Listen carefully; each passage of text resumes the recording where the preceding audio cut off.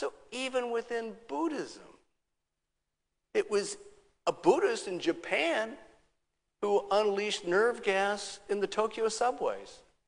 Now that was an extraordinary situation. That was a totally imagined war. The prophecies of Shoko Asahara, the leader of the Aum Shinrikyo, imagined that there was going to be a great war, a great end of time, a great Armageddon, a battle between good and evil and right and wrong at the end of the world, and then Aum Shinrikyo was going to take over. They'd already created a new government, different branches of government that were going to rule as soon as the war was over.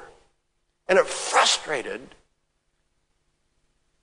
the members of the movement, Shoko Asahara and the followers, just as it frustrated Mahmoud Abuelima, who bombed the World Trade Center in 1993, that we didn't see it, that the world didn't see that the war was coming.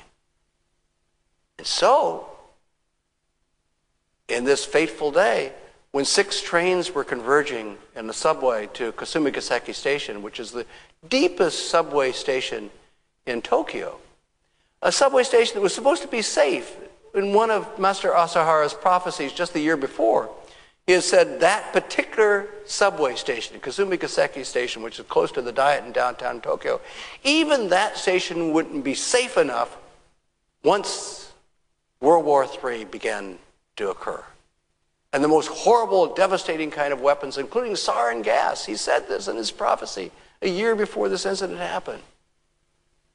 But on this fateful day in 1995, as these 6 trains were converging on this station, there were 6 members of the Aum Shinrikyo order on each of these 6 trains. So they put down a package on the stop right before the train was about to come to this Kasumigaseki Station.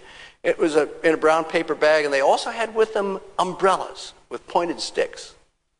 So as the train was about to leave the station and go on to Kasumigaseki Station, they tossed in that package with the paper sack. They used their umbrella to pierce through the plastic inside the paper sack. They jumped off the train just as the doors closed, and the trains then went rumbling in towards that central station. And people began coughing and spitting up blood and began writhing. Some died on the spot from this horrible sarin gas, which in its undiluted form would have killed hundreds of thousands.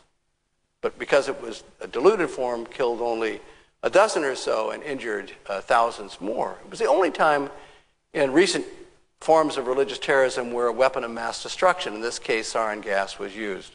And it was used in order to make a point about an imagined war, a great battle that Asahara thought was coming. Now, some of the struggles, of course, are much more political. One didn't have to imagine the war that as a part of the Islamic Revolution in the 1970s, even before the Sikh movement began. It was this movement led by the Ayatollah Khomeini, which was also essentially a critique against the secular state. What they were opposed to was not just the corruption of the Shah and his collusion with Western forces, but it was also a mindset. I remember visiting Tehran before the revolution. It seemed like a wonderful place. It was full of life, of bars. It reminded me of San Francisco. Exactly. The mullahs looked at Tehran and said it reminds them of San Francisco also. And the Ayatollah Khomeini railed against what he called West-toxification, a kind of inebriation with things Western.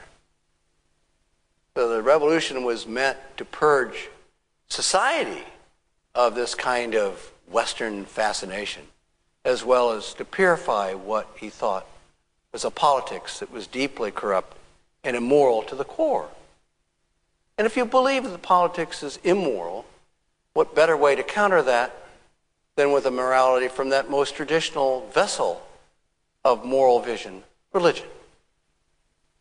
And so the revolution in Iran has been and continues to be a kind of challenge to a different kind of politics. Contentious, of course, contentious with even in the movement, and there have been leading Islamic theologians such as Abdul Karim Sharoush from the University of Tehran who criticize the mullahs for getting involved in politics and think that time has come for the clergy to get out of politics in Iran for the sake of religion It's muddling up the purity of the Islamic faith. But nonetheless, even Shurus believes that the Islamic Revolution was essential. It was important to make a stand for a different kind of culture, a different kind of nation in Iran, one that was true in Shurus's mind to its own values. In Afghanistan, the war against the Soviet Union was, of course,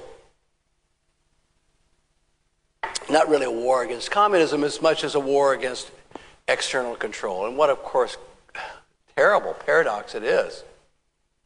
The United States, who at the time of the Mujahideen, when they were fighting against the Soviet Union, were great supporters of the Mujahideen at that time. There's a picture, there's a moment in the CNN series on the Cold War with original footage from the Afghan War.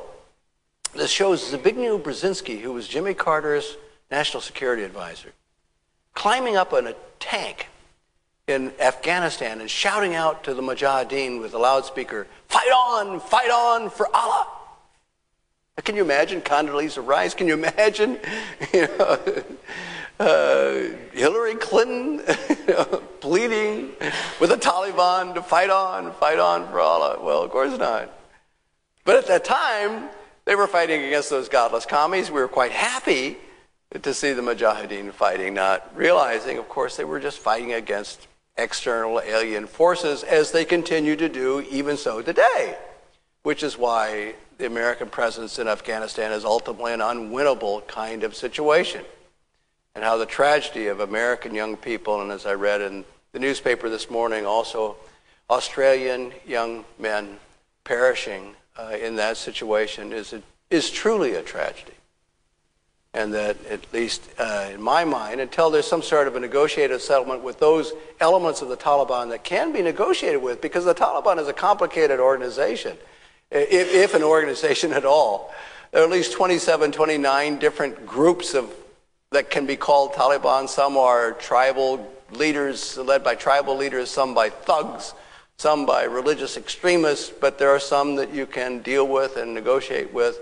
And that needs to be our strategy. And although I was dismayed that President Obama initially said that he was going to increase the number of troops in Afghanistan and has continued that pledge, more recently he's talked about negotiating with elements of the Taliban, which I think is absolutely the right struggle, because their war is not ideological, it's against foreign intruders, as it always has been. And they see it, in that sense, as a sacred struggle. There's always been this tension in many parts of the Muslim world in seeing the very artifact of the nation state as a Western intrusion.